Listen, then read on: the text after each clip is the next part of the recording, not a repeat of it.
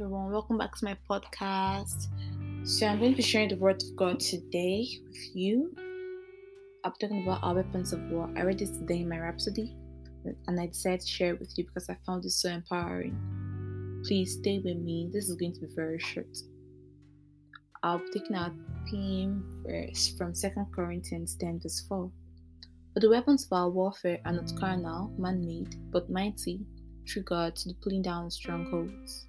We should know that this war is a spiritual war. It isn't a physical war. It isn't a war against the flesh and blood. Since it isn't physical, it can't be fought with physical weapons. It can't be fought with man-made weapons. It can't be fought with carnal weapons. The weapons for our warfare are mighty through the Holy Spirit to the pulling down of fortresses of darkness. Mental, physical, intellectual, financial fortresses. When fortresses are built against God's work, God's house, or the ministry of the gospel, what do? We deploy our weapons. The weapons, what are they? They are mighty. Mighty what? Mighty through God, through the Holy Spirit. Mighty can also be translated to dynamically powerful. God, who is dynamically powerful, who is mighty, has supplied us with more than we need for victory. What do we have to do? We just have to tap into that which is already available to us, that which has already been given to us. We have to tap into it. Not many Christians realize that we are at war. The Bible tells us to do war. In 1 Timothy 1 verse 18, it tells us to war a good warfare. We're not talking about Jesus' warfare, but our own warfare. Thanks be unto God that we have weapons. One of them is what Apostle Paul called the sword of the Spirit, which is what? The word of God in Ephesians 6 verse 17. That is one. Another one is prayer.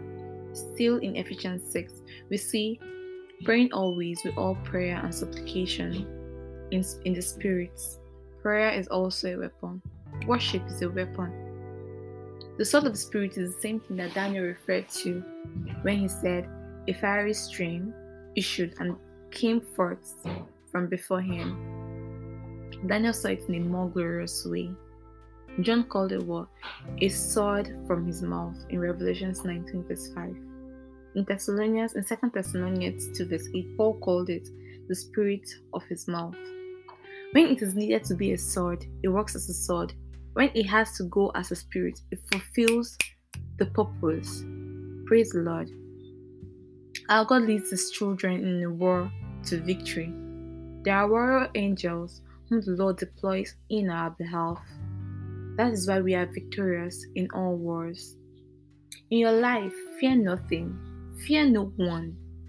Use the sword of the Spirit. Use the name of Jesus. Use the name of Jesus. Use the name of Jesus. The word declares that we have overcome all antichrist spirits. The forces of darkness, what are they? They are under our feet. In Christ Jesus, we have overcome the world. In every situation, we can declare, you can declare, I am more than a conqueror. I am more than a conqueror. Greater is he that is in me than he that is in the world. As we deploy our weapons through the Holy Ghost, we win at every count. Praise God.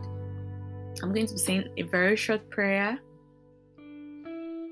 I pray for many around the world today that are haunted by terrible imaginations of fear, defeat, and failure. I declare deliverance for them and affirm that the word of God dominates their minds and prevails in their lives in Jesus' name. Amen. Thank you for sticking with me. I told you that this was going to be short. I don't know if I told you. I forgot, but this was actually supposed to be short, and it is short. It isn't up to 5 minutes. Thank you for staying with me. I love you. Stay tuned for more. Thank you again.